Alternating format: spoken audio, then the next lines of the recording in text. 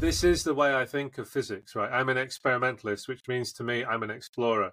I'm happy to listen to the theories, and they can give you some guidance about maybe where to go look next for something. But in the end, it's the going looking that I really care about. This episode is brought to you by Kia's first 3-row, all-electric SUV, the Kia EV9. With available all-wheel drive and seating for up to 7 adults. With 0 to 60 speed that thrills you 1 minute and available lounge seats that unwind you the next. Visit kia.com/EV9 to learn more. Ask your Kia dealer for availability. No system, no matter how advanced, can compensate for all driver error and or driving conditions. Always drive safely. Hello, this is Robinson Earhart here with the introduction to Robinson's podcast number 181. And this episode is with John Butterworth, who is professor of physics in the Department of Physics and Astronomy at University College London, where he works on the ATLAS experiment, a very cool name for an experiment, at the Large Hadron Collider near Geneva, Switzerland. And in this episode, John teaches me all about the Large Hadron Collider, which, sociologically speaking, didn't work at all the way that I had thought it did. And then we talk about the standard model of particle physics, how it connects to quantum field theory, before moving on to the Higgs boson and the search for the same. So John's book on the subject is called Most Wanted Particle, The Inside Story of the Hunt for the Higgs, the Heart of the Future of Physics, and you can find the link to that in the description.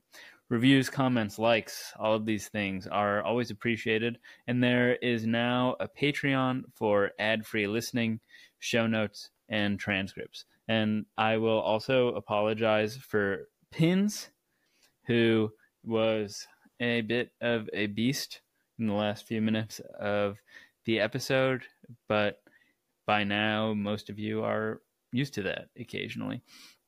And one last thing. So since I'm taking over some of the editing duties now, I'm wondering if you video watchers, whether on Spotify or YouTube, enjoy this format that I think I will be trying in this episode, though I haven't edited it yet, where it's picture in picture and the larger picture, well, both pictures, I suppose, are alternating depending on who's speaking. And I much prefer this to the side-by-side view because it's more dynamic and you can see the whole frame of the speaker. And I like that you can still see both people, which I don't like when it just switches from one camera to the other. So let me know in the comments what your thoughts are on this, since it will, if there's an outsized response in one direction or the other, that might influence the way that I do the editing going forward. But now, without any further ado, I hope you enjoyed this conversation as much as I enjoyed having it with John.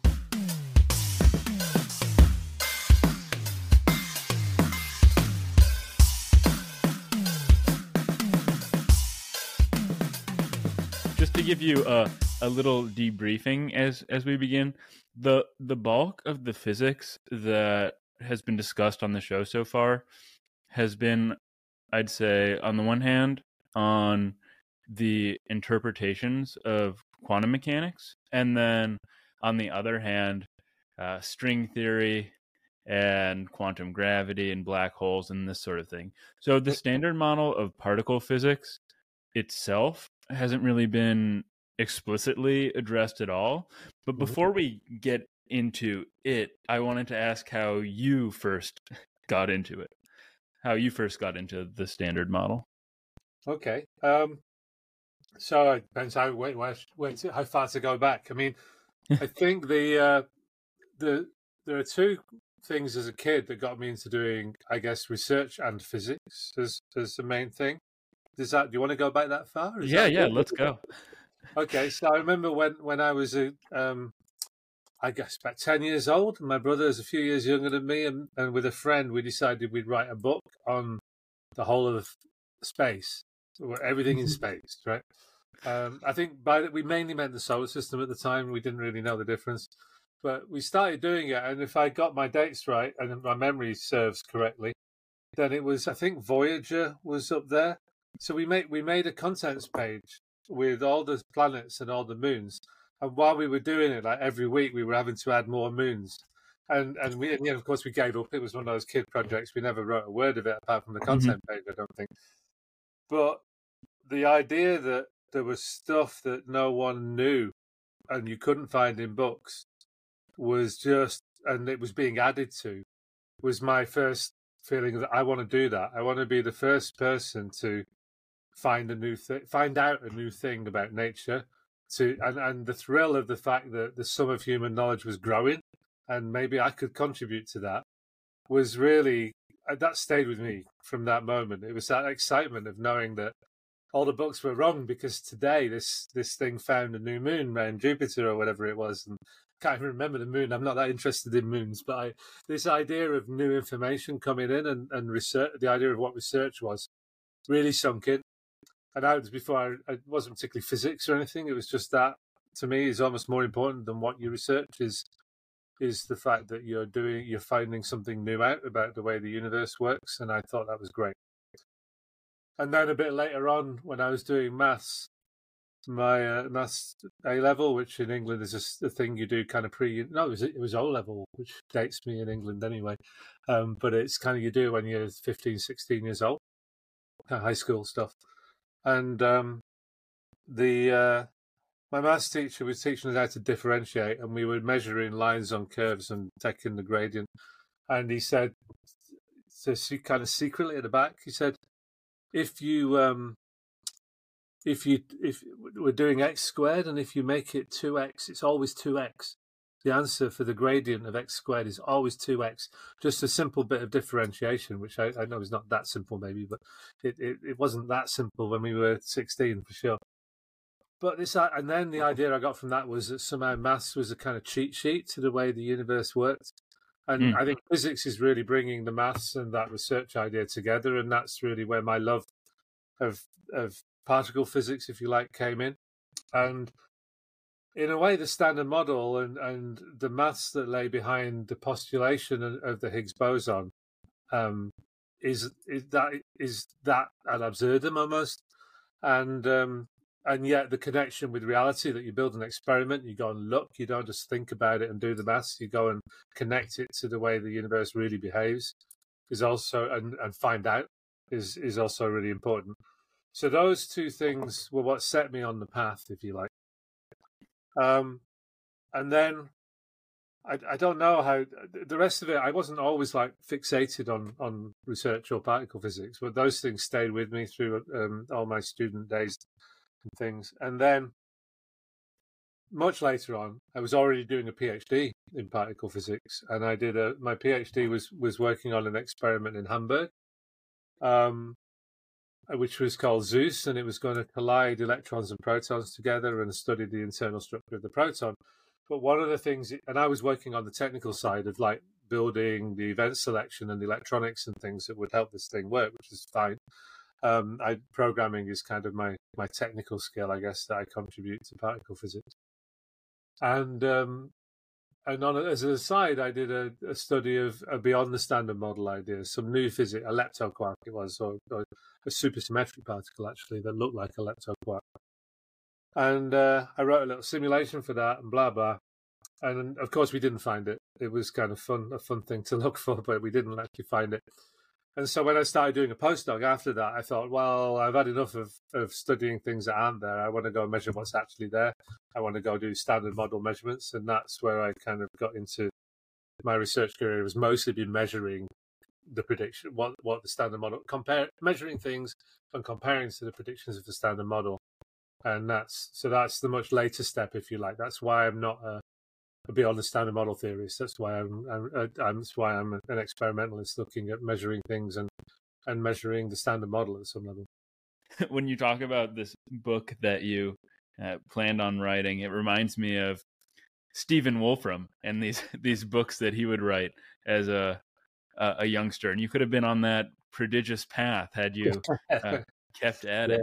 But then this interest you had in discovery at a young age is an apt tale to tell, because it foreshadows your role that you mentioned with Atlas and making a serious empirical discovery of the Higgs boson.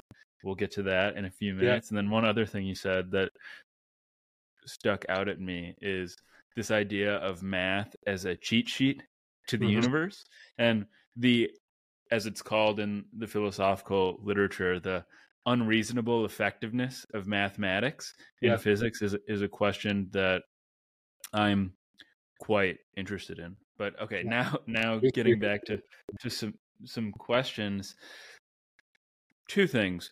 One, you mentioned that your work involves testing the predictions of the standard model. So first, I think we should talk about what the standard model is quite broadly. And then second, you also mentioned that you studied the collision of protons and electrons in the Zeus experiment. Yeah. And collisions play a tremendous role in the empirical exploration of particle physics. And I don't think it's obvious why that is to the layperson, why collisions are so important. So first, what is the standard model, just roughly, and why are collisions so important for studying it? Sure. So the standard model is essentially, it's a body of knowledge, a body of theory that encapsulates what I guess it's the answer we have at the moment. So imagine starting with any piece of material, asking yourself this question, which people have done, some strange types of people in the past. If you start with any material and you break it in half, and you break it in half again, and you break it in half again, and so on, take the Zeno's paradox or whatever, go keep chopping it as much. The question is, does that process ever stop? Do you reach an indivisible component of nature? And if so, or does it just carry on forever? And if so, if you do you stop in the same place wherever you started from? Okay, so the bottom line is, are there a certain set of fundamental, if you like, indivisible constituents of nature? And of course, we've had ideas about this, the atom was first postulated as an indivisible constituent of nature. We know now that it's not indivisible, but still a reasonable good model for a lot of physics, a lot of science, a lot of nature. And the particle physics is really just pushing that envelope as far as you can, if you like. Are there fundamental constituents of nature? And if so, what are they? And if so, what are the forces between them, and how do they then combine to build the world around us? And the standard model, in a nutshell, is our best answer currently to that. Okay, that's what it is. It lays out what are the fundamental constituents of nature, what are the fundamental forces, how do they behave, and how does that lead to, the electron is one of the fundamental. It's a fundamental player in the standard model. It's one of the fundamental constituents of nature. And the quarks inside protons and neutrons are also fundamental players. And then the force of electromagnetism, which is carried by photons, which are quanta of light. All of these things are players in the standard model. And the standard model is essentially a mathematical formula in the end that lays out how these things relate to each other and how they therefore interact and how you predict what they're going to do next and explain the world around us. And it's incredibly successful at doing that. Before I continue to probe this, I just want to get back to the Zeno's paradox that you mentioned at the beginning, and this is a bit orthogonal to where we're going, but some of the discussions I've had on the foundations of physics on this show, and particularly quantum gravity, we've talked about whether or not space is ultimately discrete or continuous. So causal set theory, for instance, the fundamental constituents of reality are space-time atoms, and space is discrete. And since you're in the business of cutting things in half forever and getting smaller and smaller, I'm wondering if you have a particularly strong opinion on the matter about whether or not these things will ultimately continue breaking down. But I guess this question is distinct from whether or not space itself is continuous. Yeah, it seems so. I think what we do know is that things look very different when you get small enough. And when you get to very high energies as well, and we can talk in a minute if you like about how those are essentially the same thing in a sense. But that's actually one of the conceits in the map of the invisible. Actually, as you go far east, you go small, and you go up in energy. And Right. So I think what we know is as you do that, the world changes. So it doesn't make sense to think of things as particles in the same way we think of grains of sand or discrete objects like that. You're in the world of quantum field theory, and the people you've been talking to who deal with string theory and quantum gravity and stuff are struggling with the fact that quantum field theory is what we need to describe the standard model, and it can encapsulate infinitely small particles once you introduce things like the Higgs. It has a mathematically consistent picture that describes nature and is okay. Is okay with infinitely small discrete particles. So that Zeno's paradox doesn't carry on forever in the standard model. In classical theories, it would carry on forever. And the problem is that general relativity, which describes gravity, which is not accommodated within the standard model, is a classical theory. So in classical theory, space is continuous and you can divide it forever. In the standard model, energy and force and particles are not continuous. They break down. They become quantized at some point and become quantum field theory. And that's a problem we have in physics, right? We don't know the resolution, and the people you've been talking to have been struggling with that. It's a long way from, at the moment, from having empirical evidence that will allow us to make sense of that, unfortunately. Although we could always hope for a better experiment. But my opinion is that in the end, and it is just an opinion, no, it's not based on evidence. My opinion is that that probably the quantum picture is closer to that in the end, gravity will have to roll over and become quantized. And I think most scientists probably think that too. Most who have an opinion, that's probably their opinion. But we don't know, to be honest. And general relativity is an absolutely beautiful theory that describes a vast array of stuff. But in the end, it probably has to give way to some kind of quantum version where the classical version of general relativity that we see in nature is a lower energy approximation of an underlying theory. So it's just an opinion, but that's where I think in the end, nature becomes quantized, probably. Which means the paradox stops, right? You can't divide the quantum up anymore.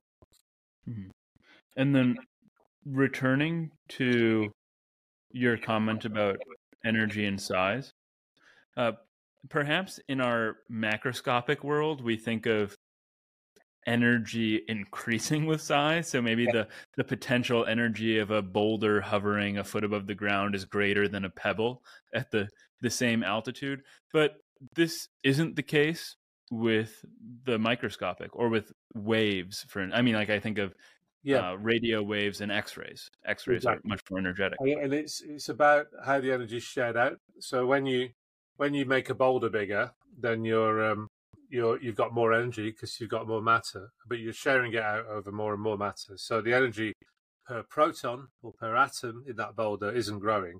You're just adding more atoms which have energy. So it's more about energy density. It's about concentration at a point. And with a collider, in the quantum world, there's a relationship between energy and wavelength. So there's the de Broglie wavelength that's associated with any particle is the inverse of the momentum. So if you go to high momentum, which is like going to high energy, then you're going to a shorter wavelength.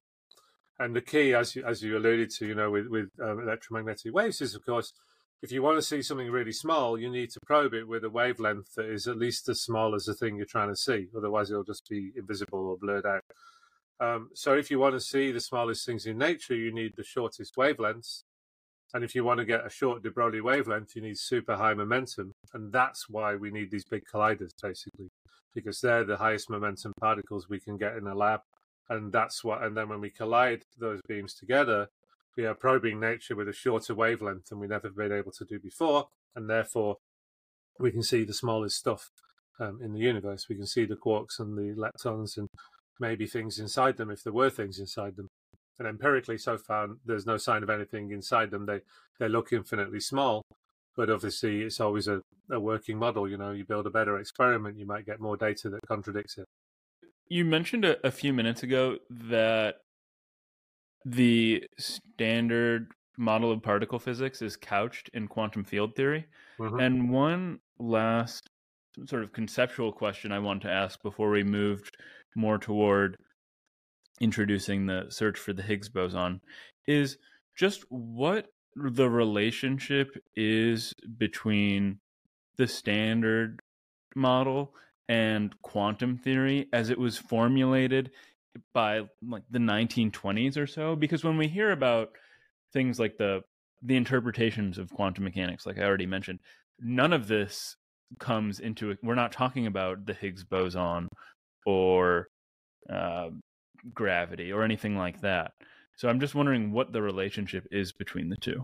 So one of the relationships is that when quantum theory initially, I mean, it's the theory you need to describe subatomic physics, and that means really fundamentally to describe electrons and photons is probably the first thing you hit.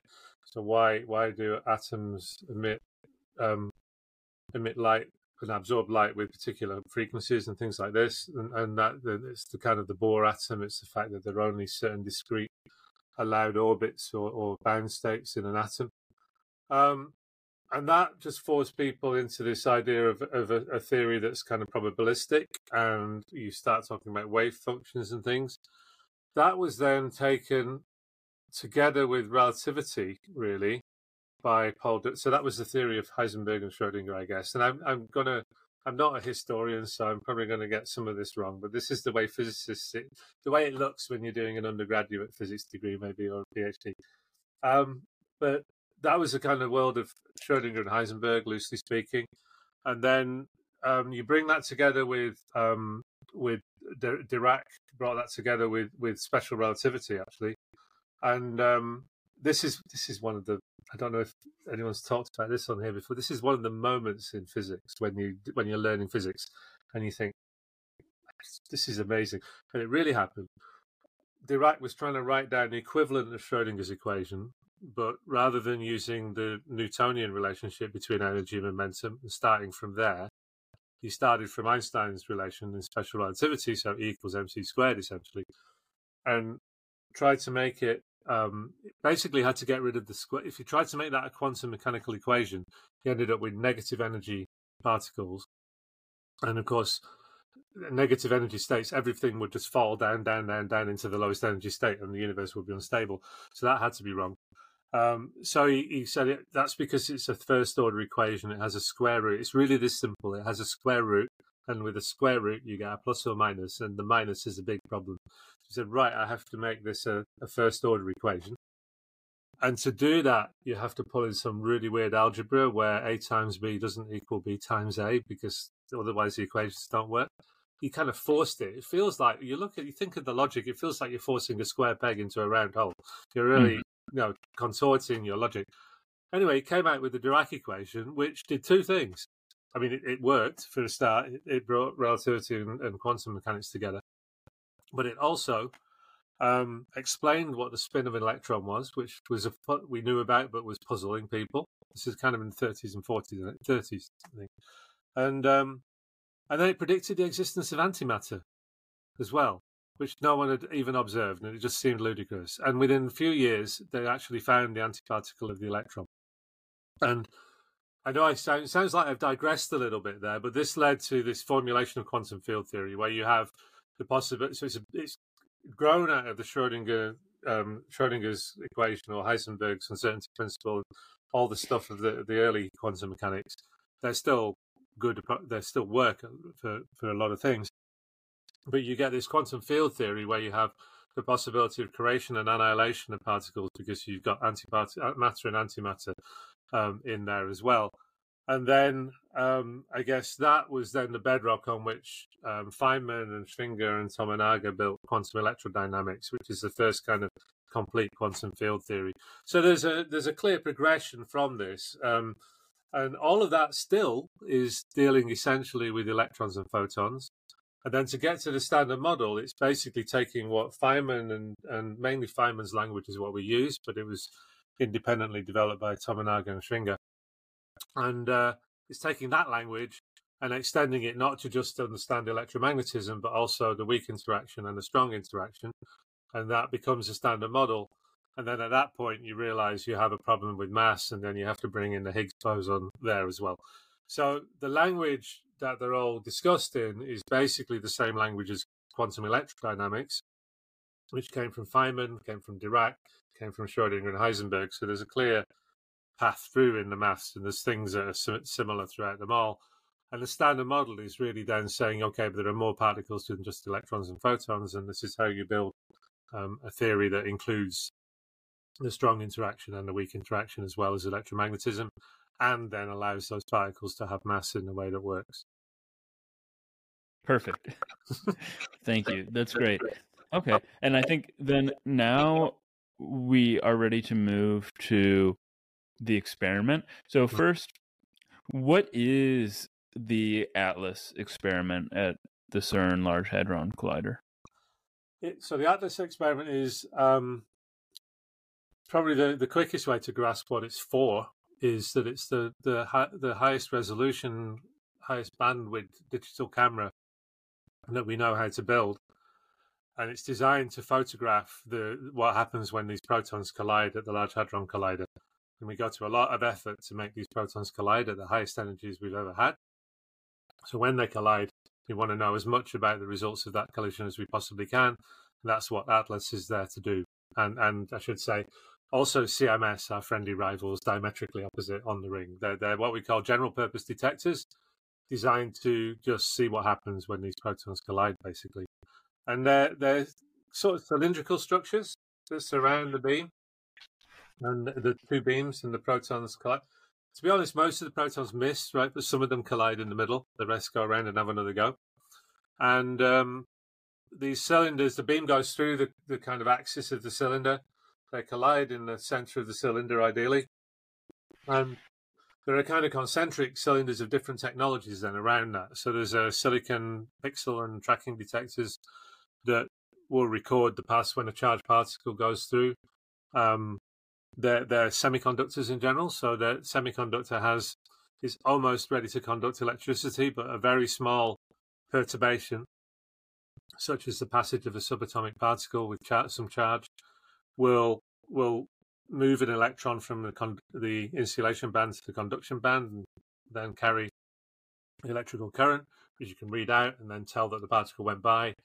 And there's a magnetic field around that, which bends the particles according to the momentum. So if you can join the dots on a track of the passage of a particle, then you can measure the curvature and you can measure its momentum. And then around that, there are calorimeters, which measure energy, as you would guess from the name, I guess, which are designed to essentially stop everything. And as it stops, it decelerates and it gives off photons. And if you're smart enough in the way you count the photons, then you can work out the energy of the particle that you stopped.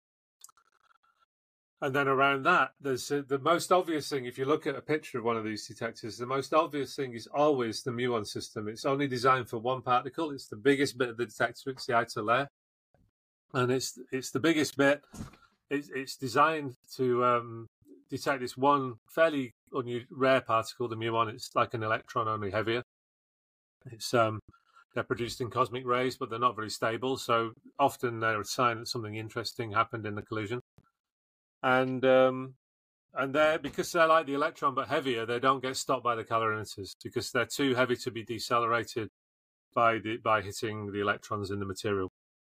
And they don't interact with the strong interaction, so they don't get stopped by the nuclei much either.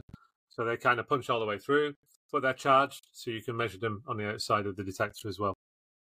So that's basically what they do. And that covers basically all the standard model particles except for neutrinos, which you can't measure at all. That you can measure them if you have billions of them in a huge detector, and there are other experiments that do that. Right. But if you create one in a collision, your chances of seeing it essentially zero.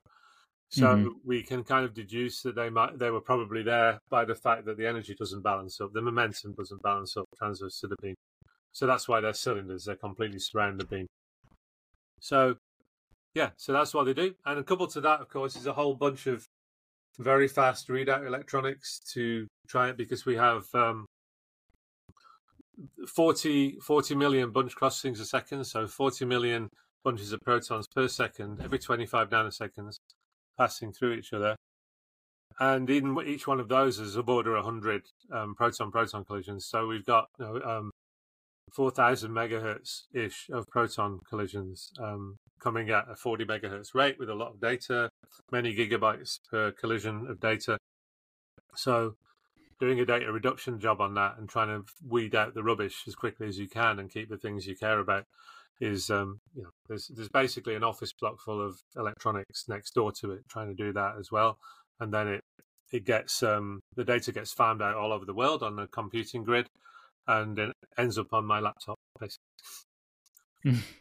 Okay, there are a lot of questions there, a lot of thoughts. One thing that just comes to mind is that neutrinos are quite interesting, have a fascinating history, but you mentioned how hard they are to detect. Yeah. I think there are like billions or trillions of them passing through us, each of us, from the sun at any given moment, which is just pretty amazing. And they hardly ever interact with us. They build these huge, obviously, as you know, heavy water containers deep in mines to detect them. And it still happens pretty rarely. Yeah, that's right. No, they're amazing. There's the kind of famous picture of a guy in a rowing boat going around the Super Kamiokande detector in Japan, which is built underground to do this. And the next big experiment in the US actually is going to create a neutrino beam and fire it to South Dakota from Illinois. It's called the June experiment, and it's going to be pretty cool. And they will be able to measure some small fraction of those neutrinos in that beam. But with Atlas, we have no chance.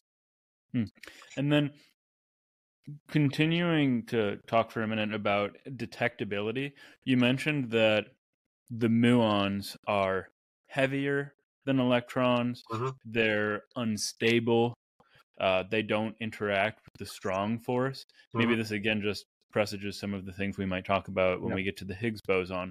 But how do these features, so weight or mass, instability, interaction, how do all of these relate to detectability more generally? Sure. So, first of all, the lifetime, the fact that they're unstable doesn't really matter to Atlas because they live long enough to travel hundreds of meters. So from our point of view, they're essentially stable. I mentioned that they're not stable. It's relevant that they're not stable because we don't see them in nature. We don't see them appearing in atoms. I mean, we see them produced in the upper atmosphere when a high energy particle hits the upper atmosphere from space. But they don't live very long. So they're not like electrons you find in everyday material. You don't find muons in everyday material for that reason. It doesn't really affect their detectability from our point of view. The detectability comes about, first of all, they have electric charge, which is a good thing for detecting them. And that means they show up they will show up in our silicon detectors and things. The fact that they're heavy and don't feel the strong force have two different effects. So you got to think of the calorimeter as it's atoms, it's dense material because it's designed to slow things down, to stop things. But essentially, an atom is a bunch of candy floss surrounded by a kernel, a bullet, or something. It's let's say a steel ball bearing surrounded by candy floss. Now, the candy floss is the light electrons, and the ball bearing is a really heavy nucleus in the middle. And the nucleus interacts via the strong force. It experiences the strong force. The candy floss only feels the electromagnetic force. When an electron hits that, it's only the size of a grain of sugar, so it will interact with the candy floss and be stopped by the candy floss. When a muon comes in, it's more like a bullet. It's because it's heavy, and it just punches straight through the candy floss. It doesn't care about the candy floss. There are other heavy particles called hadrons, pions mainly, that will do the same, except that they also feel a strong force, so they have got more chance of hitting the ball bearing in the middle as well because they're interacting by the strong force. The muon doesn't have that, so it won't stop. Basically, it will just punch all the way through. If it's really unlucky, it might hit one of the ball bearings, but very, very rarely, because it's not feeling the strong force. So it will just bang right through. But if it bangs right through the calorimeter, then it will emerge on the other side, and it's still got electric charge. So we measure the path of it on the outside as well, and we never stop it. We never stop the muons, but we can at least we can measure their trajectory and their momentum, and if they get through the calorimeter, then they pretty much must be a muon, because that's the only thing it would do. It would do that. Two last things I wanted to get to just with the Large Hadron Collider, and one is you mentioned CMS, your friendly rival, and the Large Hadron Collider and CERN in general. The Large Hadron Collider is a physical object. CERN is a group of people, but they're both respectively huge. You mentioned that CMS is on the other side of this many kilometer long collider. Just how does the Large Hadron Collider work on a sociological level? I mean, you have thousands of people working on it. There are multiple experiments going on, different groups. Just, I don't think I certainly don't understand how it all works exactly. I guess the key concept is the collaboration. So each of these big detectors is run by a collaboration of thousands of physicists from dozens of countries and different universities and things around the world. So it's not like I go out there with my PhD students and postdocs and do an experiment and bring the data home. It's that we built some of this thing in London, and other people built other bits of it all around the world. We take it all to Geneva, we put it all together, it all works together, and we all get all the data from it all the time. So it's a very collaborative enterprise in that sense. All the data from everyone's bit of Atlas is shared, even though Atlas was built by different people all over the world and coordinated at CERN, obviously, to make sure it all functions properly and works, which is by no small challenge. It's a super high-tech jigsaw that has to all fit together perfectly. And then, so Atlas is run by a collaboration of literally 3,000 people. If you look at our papers, it's got 3,000 people on the author list of every paper. And the reason for that, I mean, I must admit there are papers out there that I haven't read that have got my name on. And that's because I made significant contributions to the experiment, and so, and I'm therefore a member of the collaboration. And it's not a perfect system actually, but it's better than if we didn't do that, we don't even put them. They're all alphabetically as well, so no one gets any individual priority or anything, which confuses the hell out of university administrators and everyone else. It's the only way we can think of being sure that it will work, because we don't want these rivalries to take over and split the collaborations. So, clearly there are a lot of egos and rivalries involved, and everyone's got to get their career, make their own career and get recognized for the work they do somehow. So I'm not saying it's a solved problem, but the reason there are such big author lists is because it takes all those people to make the damn thing work, and then you really have to, you don't want to spend. There's enough work to do making it work, collecting the data, analyzing the data, making sure the results are right and publishing them, without spending another equal amount of time arguing about who actually goes on the author list and in what order. So we don't do that. But CMS is a separate collaboration. So in a way, it's scientifically, it's a guard. First of all, that each experiment's made different technology choices, so it's risk mitigation. That if one of them had made a bad choice, then the other one hopefully would still work, and the LHC would not be firing away with no detectors working. So that luckily they both did work, but they do both have different strengths and weaknesses in some places. Also helps you avoid groupthink at some level. You have some people over there keeping you honest and may come up with some fancy idea that you hadn't thought of, and there's a room for innovation and the stimulation of innovation in that, I think, which is beneficial. But and to be honest, right, Atlas has got a huge if you look at the map, Atlas is near the main laboratory. CMS is 15 kilometers away in the French countryside.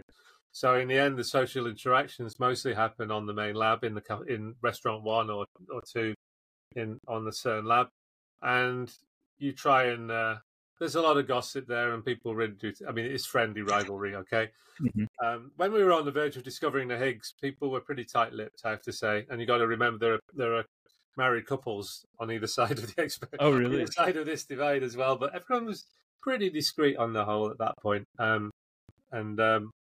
it's basically it's usually quite a healthy relationship. And also, early career scientists in particular will quite often, do a studentship on one experiment, then move to another one for a postdoc and move back and so forth. So it's not that it's not a huge divide, but there's real different technology and different social norms in the two experiments, if you like, and different scientific norms to some extent in the two experiments, and it kind of works in that way. Hmm. Well, now without any further ado, turning to some of the content that you cover in Most Wanted Particle, though, doesn't the book have a different title in the UK? Yeah, it's called Smashing Physics in the UK, but I think that was too colloquial for the US publisher. Yeah, you have a couple books with different titles in the US and the UK, which I found interesting. I guess I've heard that was a thing, that the publishers like having different names, but it was kind of funny. The two, actually, both of them are published by different people in the UK, but the US publisher, called The Experiment, they know their stuff. I prefer Smashing Physics, but as a title, but I can buy their argument that maybe it doesn't work as well for their market. And I must admit, this Map of the Invisible, that's the UK version, but in the US version, it's called Atomland, and I like it. I prefer the American one, actually, because the way I don't have a copy here, unfortunately, but it's produced like parchment, and it looks like it's kind of what I had in my head, because I see it as an explorer's map of subatomic physics, or a bit like the maps at the beginning of the maps of Middle Earth in Lord of the Rings or something.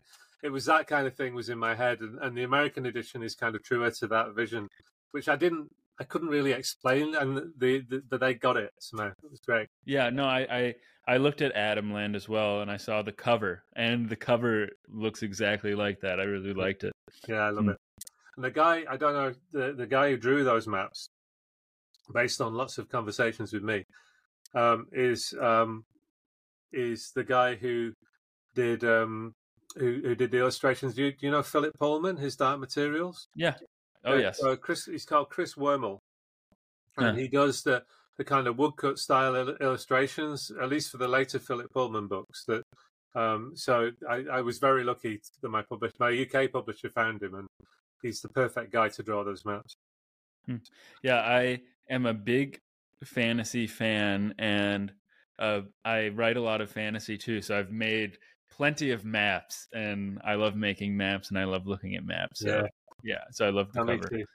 And I also find, I don't know if maybe this is not the right time to talk about it, but this is the way I think of physics, right? I'm an experimentalist, which means to me I'm an explorer.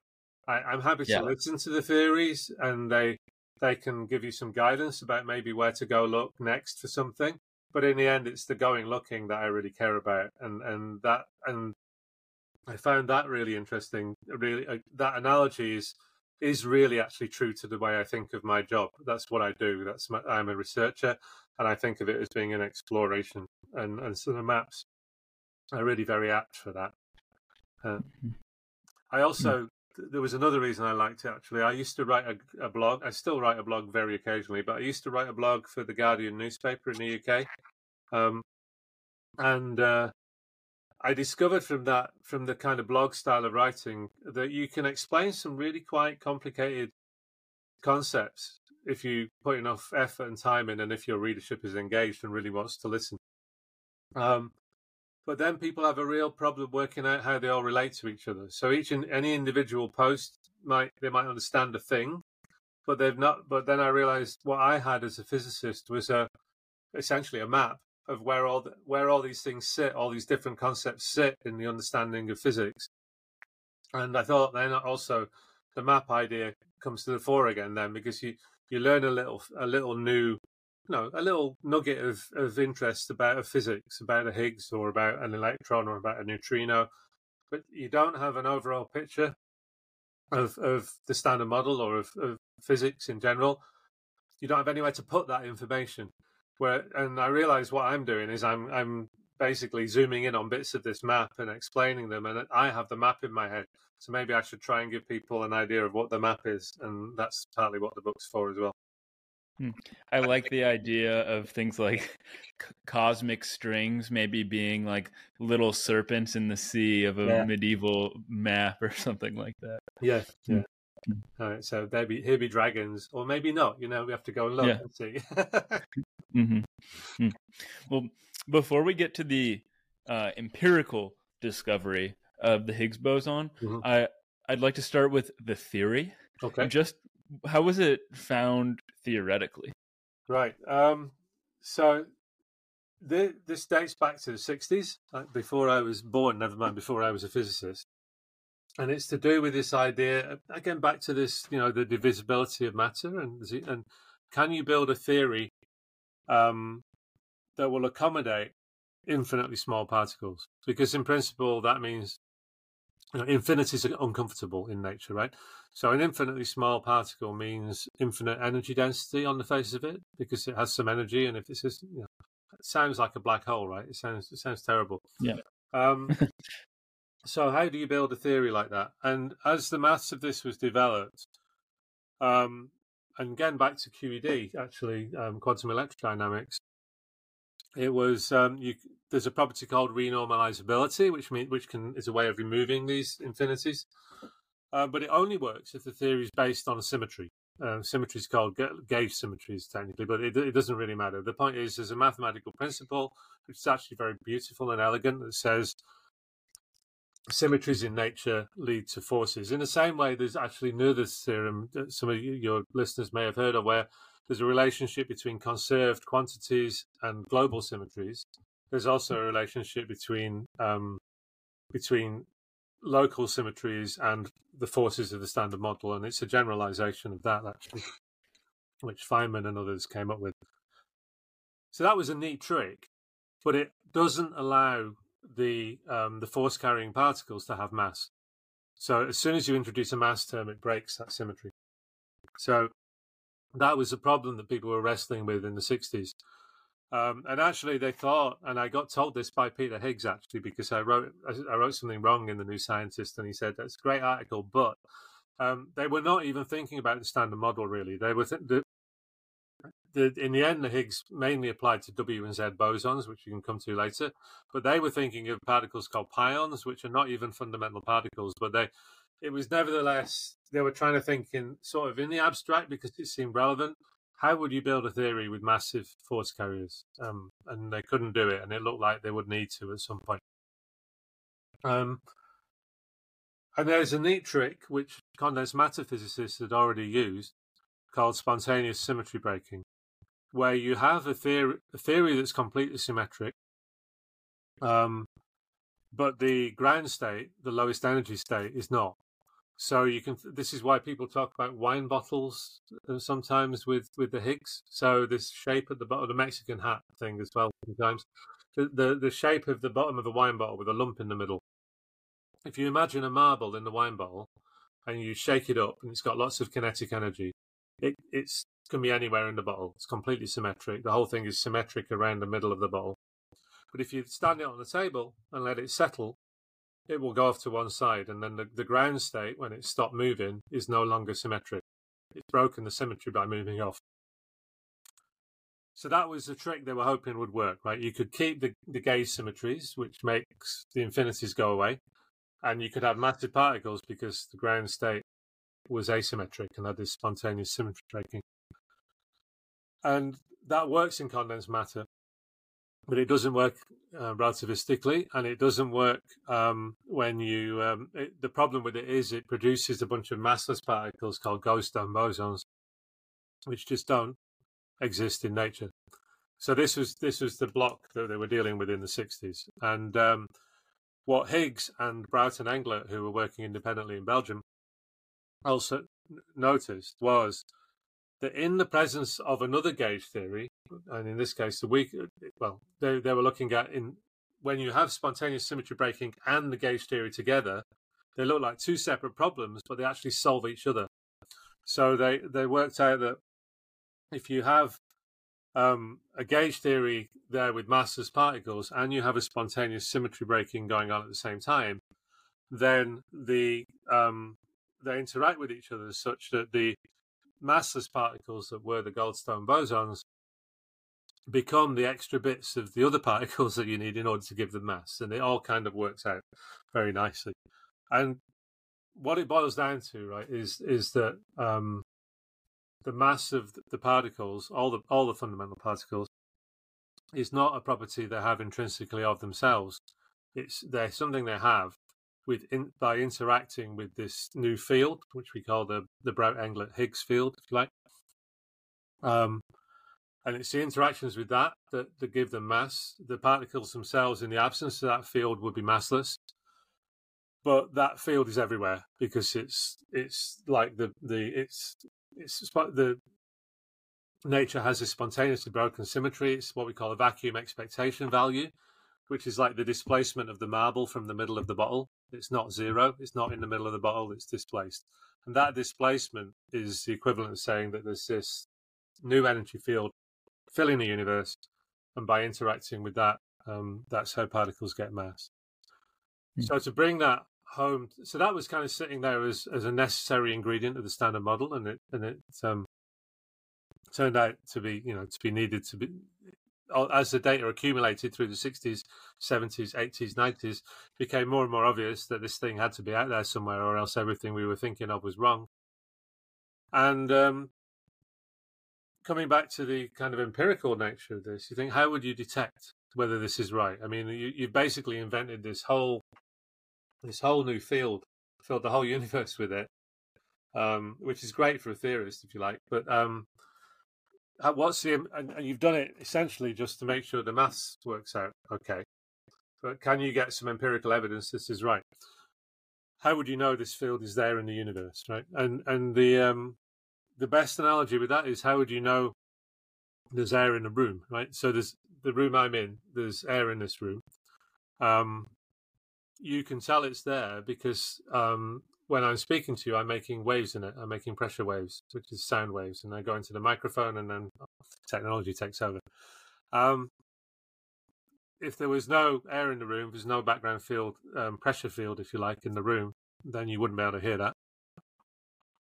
And that's a very good analogy for what we're doing at the Large Hadron Collider. So if this background energy field, this background quantum field, is present in the universe, then if you hit it hard enough, you can make a wave in it. And because it's a quantum field, that wave is a quantum particle, basically. It's an excitation in that quantum field. That's the Higgs boson. So that's why we were so keen to discover it. It's not really that, we've discovered another particle. Very good. It's the fact that this is the evidence that background energy field is there in the universe, and that is what gives particles mass. And so that was the kind of breakthrough that we were looking for. And it took a long time, should we say. Well, a couple of things. First, you mentioned Higgs' correction to your article, I think, and yeah.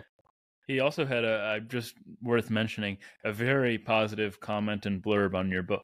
He did. So. No, he was a big fan of the book in the end, I think. It was really nice. And he's not very he doesn't communicate a great deal these days. He doesn't do email. He doesn't answer the phone. So I was really pleased that he'd read the book even, and to get a positive comment from him was just fantastic. And then, so bosons are, at least colloquially with us lay people, thought of as force-carrying particles. Yep. So I wonder why the Higgs mechanism is not thought of as a fifth force. Yeah, it's a good question. And in some ways, it is. I mean, it's an interaction between particles, which is what we think of as a force. The differences, well, the two differences. First of all, boson, actually, what it means is something that has an integer angular momentum. And the force carriers in general have a unit of one in some units, and the Higgs has 0. So they are different in that sense. I see. But the reason we don't think of it as a force is because the forces of the Standard Model are based on symmetries, as I was saying before. They're based on symmetry groups that you then you apply this gauge principle to, and that gives you the force carrier. The Higgs arises through a completely different route. So the mass of the Higgs in the standard model is completely different from the mass of the other forces, and the physics is different because it's not based on a symmetry. The Higgs is kind of added ad hoc with no symmetry behind it, really, whereas the other three arise from symmetries. So in some ways, it's sort of semantic. I mean, the Higgs can be exchanged between particles just like a photon can, so why not call it a force? And fair enough. But there is a reason behind the difference, and it's because of this thing. Some of them are arising from what we call gauge symmetries, and the Higgs boson is not. It's just added on almost ad hoc to explain mass at the end as a separate thing. And as a result of that, doesn't actually have any spin even, and there's other differences associated with it. Yeah, is the Higgs particle the unique boson with integer zero spin? Yeah, as far as certainly in the standard model, yes, and as far as we know in nature as well, yes. Is there some the unique fundamental one? There are combinations of quarks and things that can have spin zero Right. as well, but as a fundamental one, yeah, that's unique. Is there some particular significance to its spin being zero for the mechanism? Yeah. If it had a direction, then you would break Lorentz invariance. So you'd pick out it's everywhere in the universe. Remember, so you would then break the Lorentz symmetry of the universe, which underlies special relativity and the standard model. So yeah, that would be a big problem if it had a spin. Mm-hmm. So it really had to be scalar. Otherwise you have a favored direction in nature that is picked out by the spin of the Higgs. And then you said we'd come to bosons later, which we did. But what is the precise connection between the Higgs boson and then the Higgs field? So the Higgs boson is essentially an excitation in the Higgs field. So back to my analogy of pressure and sound, the Higgs field is the air in the room, and the Higgs boson is a sound wave. So it's or if you prefer closer analogy, an electromagnetic field in a room, and the Higgs will be the photon, which is an excitation in that field. And I know that there was a famous book about the Higgs particle that called it the God particle. Yeah. But is there a good reason for referring to it as the God? I'm not a particularly theological reason for referring to it as the God particle, but is it of such significance that it is worth calling the God particle, at least for dramatic purposes? I mean, no, it's my correct. It's my actual honest answer, but I can see why. It was Leon Lederman, I think, who did that, and I haven't read the book, so I don't know the details. But back then, when it was something that you needed in order to make sense of the standard model, and you had no evidence for whether it existed or not, I can see an analogy with people's lives there, where you think, how do we make sense of the universe? We postulate the existence of God. We haven't got any evidence that it's there or not. But if it's not there, nothing works. And at some level, maybe there's an analogy there with the Higgs, because that is the role it played in the standard model. This whole business of the standard model, it was constructed as a self-consistent quantum field theory, but it required the existence of a Higgs boson, which no one had any evidence for. Okay, no direct evidence for until now. So until 2014 or whatever, 2013. So I think I can see where it was coming from. I must admit I don't like the analogy, and given that we now have irrefutable evidence that the Higgs boson exists, which I think we're unlikely to get for God, then it's even less appropriate than it was when Lederman wrote it down. But that's probably where it's coming from. So in the sense that you needed it to make sense of a lot of other stuff.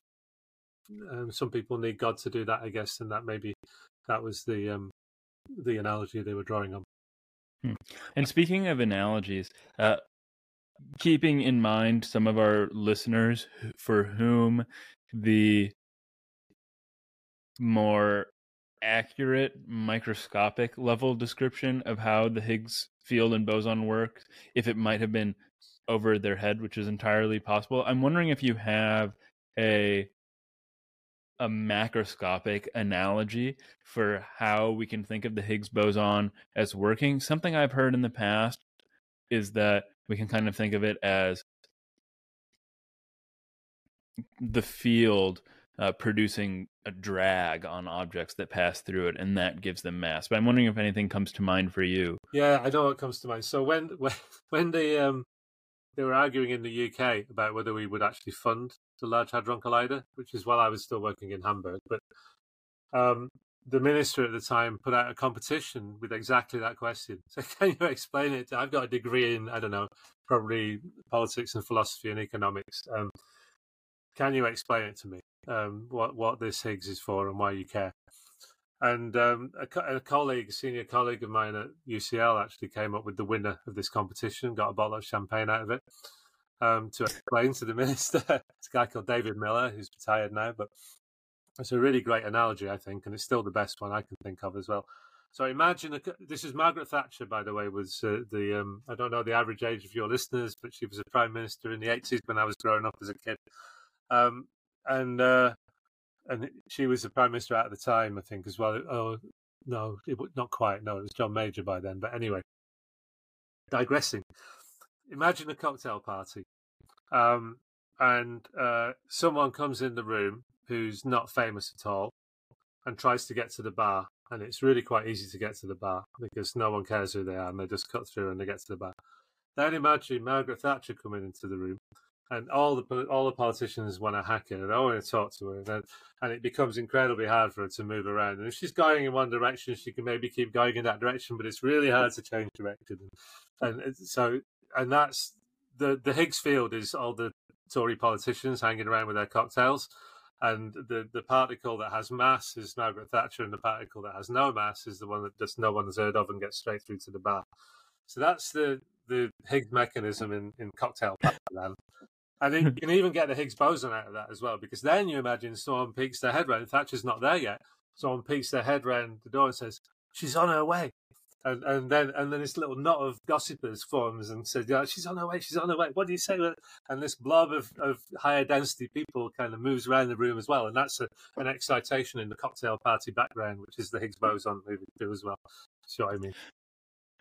So obviously, this analogy. Too much British politics involved in. Yeah, no. Is the blob of people one boson, or is each person a boson? No. The blob is one boson. The boson is the excitation. So the wave, if you like, the wave of density of people going through the room, if you like. Yeah. And the bigger the blob, then the more excited the boson, maybe. Yeah. That's right. Okay, perfect.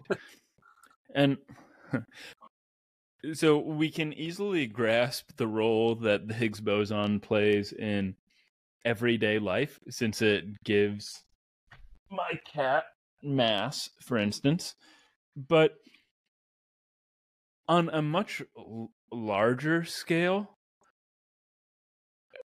is it supposed to have played any particularly important roles in cosmology, for instance, say with inflation or in other areas? Yeah, so, well, first of all, I have to say most of your cat's mass is not from the Higgs boson. Oh, really? Yeah, it's so most of the mass in an atom comes from the nucleus, and most of the mass of the nucleus actually comes from the strong force. So it's only the mass of the fundamental particles that come from the Higgs. So your cat would not be a cat if it wasn't for the Higgs. So it's still important, don't get me wrong. But because the electrons all get their mass from the Higgs. So, and if the electrons didn't have mass, then atoms wouldn't hold together. So it's still vital. Don't worry, I'm not. But it's interesting that most of the mass of the cat is actually in the protons and neutrons, and that's coming from the strong force. Okay. I need this is a good clarification. But the quarks get their mass from the strong force. No, I'm not sorry. The quarks get their mass from the Higgs boson. Yeah. And then the quarks then are held together by the strong force. Yeah, but that has a lot of binding energy. So the strong force, because it has energy, it adds mass. Yeah, basically that's right. Yeah. Okay. So that's a really great, important clarification. I'm glad. Yeah. So, and then you asked about cosmology. So, I mean, there are a couple of things there. One is, yes, there will have been some phase transition in the universe which is the equivalent of the wine bottle, the marble in the wine bottle, cooling down. As the universe cools down, this symmetry gets broken. So in the very early universe, this broken symmetry that gives things mass, that means that the Higgs field is everywhere. That's not the case in the early universe. There's so much energy that we're not in the ground state, so the symmetry is not broken, so everything's massless effectively. And at some point, as the universe cools, we go through a phase transition where the W boson, the Z boson, all the electron and so on acquire their mass. That's very, very early on in the universe, and I'm not sure how much. I mean, it has to have happened, otherwise the universe wouldn't happen, but I don't think it's had much influence on the structure of the universe as we see it in terms of the cosmological measurements that people make from things like the James Webb Telescope or whatever at the moment. So the other connection that may be there is a bit more tenuous and speculative. Is that you mentioned inflation? Inflation is also probably driven by a scalar boson, like the Higgs, and there may be, and you asked earlier, is it the only one in nature? Well, it's the only fundamental one in the Standard Model, but dark energy and inflation may also be due to something like this as well. And there are models where they are due to scalar bosons. We don't know whether that's true. We don't know whether they're there. They're certainly not present in the Standard Model, but they may be present in nature. So one of the kind of more speculative but interesting and not completely disconnected from observation and pragmatism is one of the areas of particle physics and cosmology is exploring whether there are really links between that. Now that we know there really is at least one fundamental scalar boson in the universe, maybe it's connected with these other puzzles. There isn't a compelling, neatly done up theory that joins them up, but there are various ideas around about how they might connect. I'd like to go back to my cat for a moment. Yeah. Not just because I find my cat interesting. You're very handsome. Thank you. Thank you. But I'm curious now about where the mass in the cat comes from. So the fundamental particles that make her up get their mass from the Higgs boson. Yeah. Most of the mass, you said, comes from the strong force. Now, is there also mass in the cat coming from, say, like the electromagnetic interactions in her brain, the very, very weak gravitational force that is also sort of binding her towards her center of mass? Are all of these interactions adding additional mass to the cat? They all at some level contribute, because in the end, mass and energy are the same thing. So anything which is, they're different forms of the same thing. So E equals mc squared, basically. So anything that the binding energy of the electrons around the protons also contributes positively or negatively to the mass of the cat. Any kinetic energy, any form of energy that the cat has will be contributing to the mass. Yeah. So. Yeah, so no, that's what's. I mean, the way you can, I think of it with the protons and the neutrons, for instance, is you have three quarks, which their free mass, their mass they get from the Higgs is a tiny fraction of the mass of the proton, but they're confined to a tiny space by the strong force, and because of that, they're vibrating very, very rapidly within that space, because their momentum has to be very uncertain, because their position. In terms of quantum mechanics, right? What we're saying is their wavelength has to be really small, because they're in this small place. That means their energy has to be really high, and it's that energy that is giving the mass to the proton, basically, via E equals mc squared. So if you think back to what I was saying about what we were both discussing, wavelength and energy, and how they're inversely related. So small wavelength means high energy. The proton is really quite small. So to fit anything into that, then its wavelength has to be really quite small, and that means its energy has to be high, and therefore by E equals mc squared, or if you like, m equals E over c squared, there's a mass term coming in there, and that's where most of the cat mass comes from. But that's true of any interaction. Is the strong interaction is particularly strong, as the name suggests. So that is by far the biggest contribution. But any kind of interaction in terms of the forces or gravity or electromagnetism will also have similar kinds of impacts on the mass. They'll just be a lot smaller. The strong interaction is what dominates. This is obviously not news to you, but it is fascinating to me just how much reality diverges from our folk intuitions. And this is just one great example of it, where for thousands of, probably since the beginning of humankind, at the most basic level, we've probably thought mass is just a function of volume and density. But it is really not this. I mean, that plays some role, but that's not fundamentally where mass comes from at all. The issue is, and this is the map thing, right? The issue is once you go below the atomic scale, intuition is really a poor guide.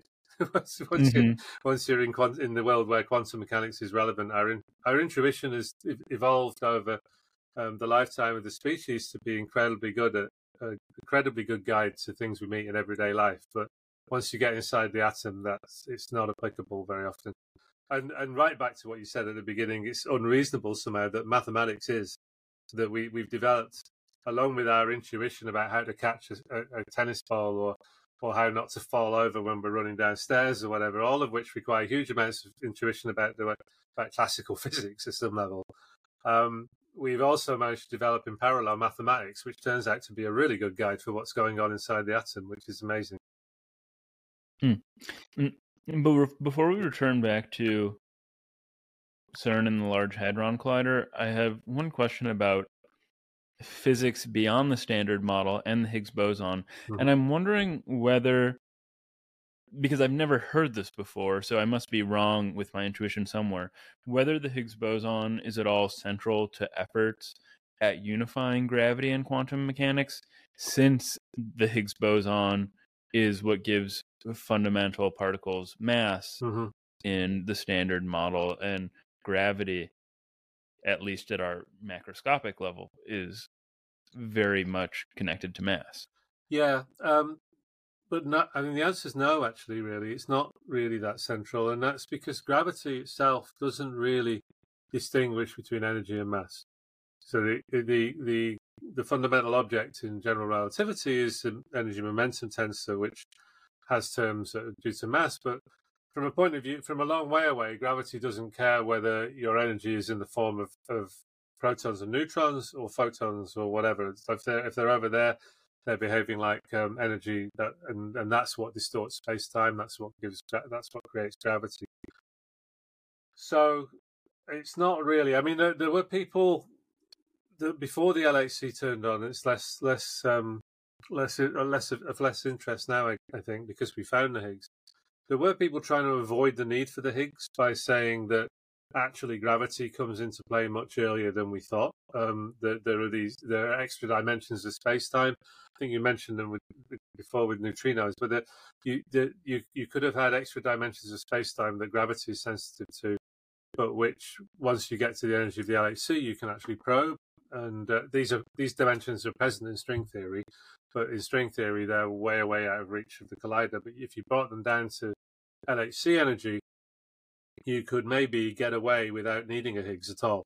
And people, for various reasons, people didn't like the idea of there being this fundamental scalar.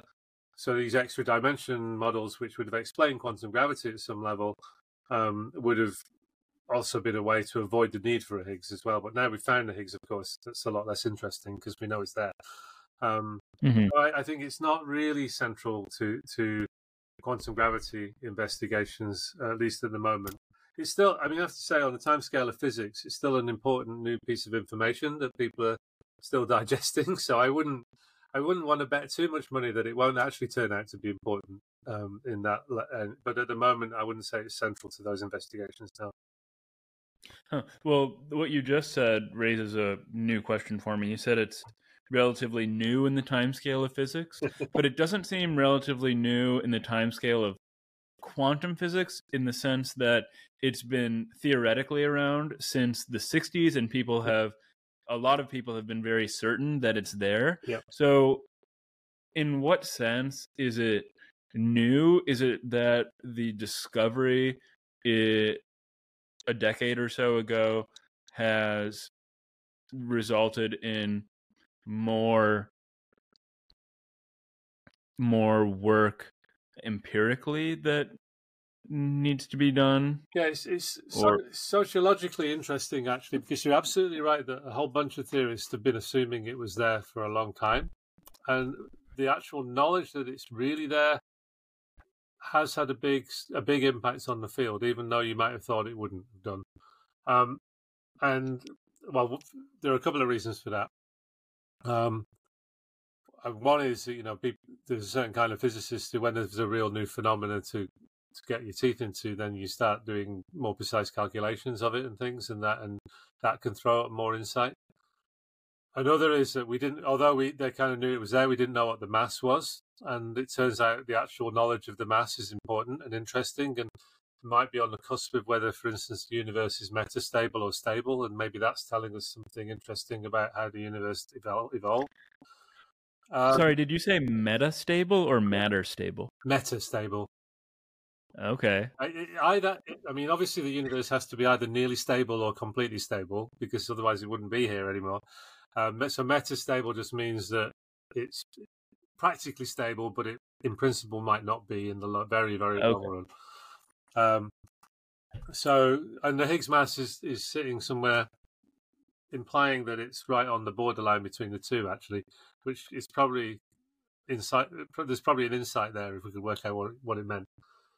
So those are a couple of the reasons. And the other reason, maybe a more negative reason for it having an impact, is that a lot of theorists also thought supersymmetry or some other beyond the standard model idea would show up at the same time as the Higgs, and that just hasn't happened. So now people have to take the standard model a lot more seriously than they did in some ways. I mean, I think if you'd have asked theorists in, I don't know, 2008, 2009, just before we turned on the LHC, what do you think will happen? I think most of them would say we will find the Higgs, but we will also find a lot of supersymmetric partners of the other particles as well. And we haven't. And we may still, they may be hiding somewhere a bit less obvious, but it's looking less and less likely. And that's had a huge sociological impact on the field in general, theory and experiment. And people are, there's still some diehards thinking there's still possibilities that supersymmetry will be there, but it's nowhere near as monolithically the overwhelming favoured theory that it used to be. And certainly you have to take the idea that the standard model might be a very, very good effective theory on its own with no help from beyond the standard model for quite a range of energy right now. It seems to be that way. So all these things have subtly changed the way people look at theoretical physics, and I say that they're kind of 10 years is not that recent, it's not that long ago, but that's the discovery that did that, not the events in the 60s when the theories postulated it. When it was postulated, it was just one theory idea amongst a zillion others, right? It's only because that's the way nature behaves that it's become super interesting. When you said metastable, you really got my attention. I was thinking, second order stability or abstract stability, but not. It's kind of less exciting, your metastability, but it does raise the interesting question to me about, or that sort of relates to the barber paradox. So who shaves the barber in the town where the barber shaves everybody who doesn't shave themselves? But the question is, what gives mass to the Higgs boson? Oh, the Higgs does, though. That's okay. Okay. The standard model within that is completely self-consistent, and it builds that in as well. This is the amazing thing, right? We've got this completely internally consistent theory now, which doesn't explain dark matter or dark energy or gravity, but within its own purview, it's completely self-consistent and doesn't need anything else to help it out. It's kind of amazing. Mhm. The stability, just to be maybe it's worth just saying another word about that. So we're saying, I talked about the wine bottle, and you've got the rim of the wine bottle, which is a local minimum where the marble will end up, and that's where the universe is now. And when we talk about whether it's stable, metastable or stable, if that's really a global minimum and really the lowest point the marble can ever get to, then that makes it really stable. But if the wine, maybe it's better to go to the Mexican hat, so it's like that kind of thing instead. If the hat has got another lip down here with a lower vacuum, and we're in a kind of local minimum, but actually we could tunnel through to a different minimum, there's another global minimum somewhere else. That's what I mean by metastability. And it means the universe could at some point tunnel through to a different vacuum, a different minimum. But we know that if that happens, it has to be far enough away that the probability is so low that it hasn't happened in 13.8 billion years. So it's not going to affect our lives in any way. But from the point of view of how did the universe evolve and why is it the way it is, it might be a big clue as to what's actually going on. It's the other thing that the model for this is that why are sand dunes always got the same angle? Why do they always form at the same angle? That's because that's the cusp between stability and instability. The sand piles up until it falls down, and in the end that leads you to one angle for a given kind of sand. And you always have the same slope of a sand dune, because if it was any steeper, it would fall down until it was that slope. And if it was any shallower, the sand would get piled up on it until it was steeper. And in the end, it settles at the point where it's just about stable. And it looks like maybe the universe did that at some point. And that may be a big insight into what's going on. The cat can't this stuff, you see. Yes. The cat wants chicken. The cat's much more interested in chicken. Oh dear. But the last thing I wanted to talk about as we finish was a bit more about what life is like at the LHC or working on LHC data from afar. Mm-hmm. Because you mentioned that at the time, you, CMS, the other, well, maybe they were your main rivals in this case, but people were tight-lipped. There were spouses on opposite sides of the collider. What was or is daily work like at or adjacent to the LHC? It's very varied depending on your role. So when the time that I spent most time actually at CERN was around between 2008 and 2012, and I was leading one of the analysis groups there, a couple of the analysis groups, and honestly, it was meetings.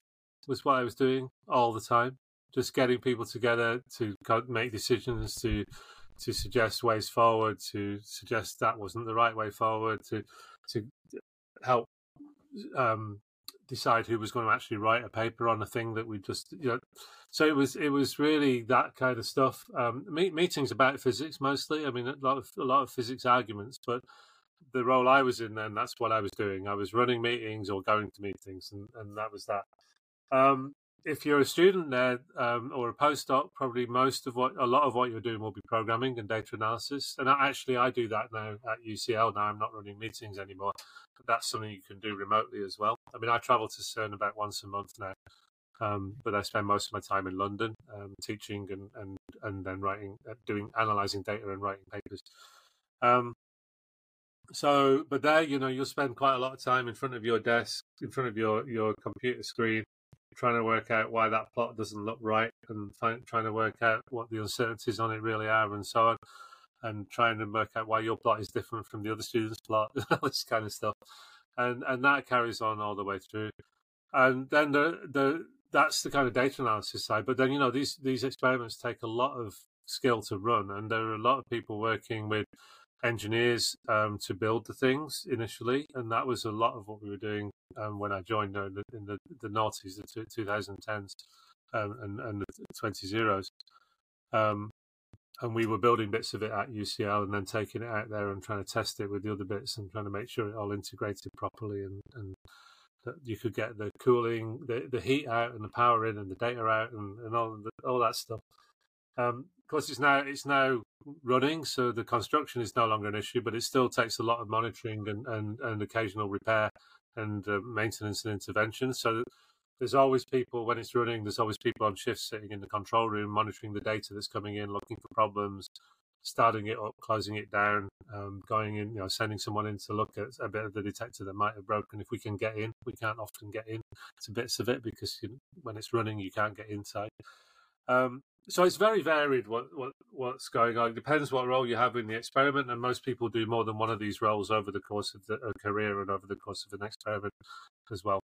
And some of those things you can do remotely. So I used to do data quality monitoring shifts from my office in London as well, because it's all online, and I'd just be looking at histograms, and if there was a problem, then I'd report it at a meeting, and people would go and check what was going on. So it's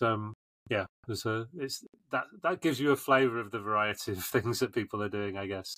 Mm-hmm. And honestly, from my point of view, I don't really ever need to go and touch the experiment these days. But I need to go to CERN anyway, just to meet some people. You can do a lot remotely, but you do need to meet people occasionally, and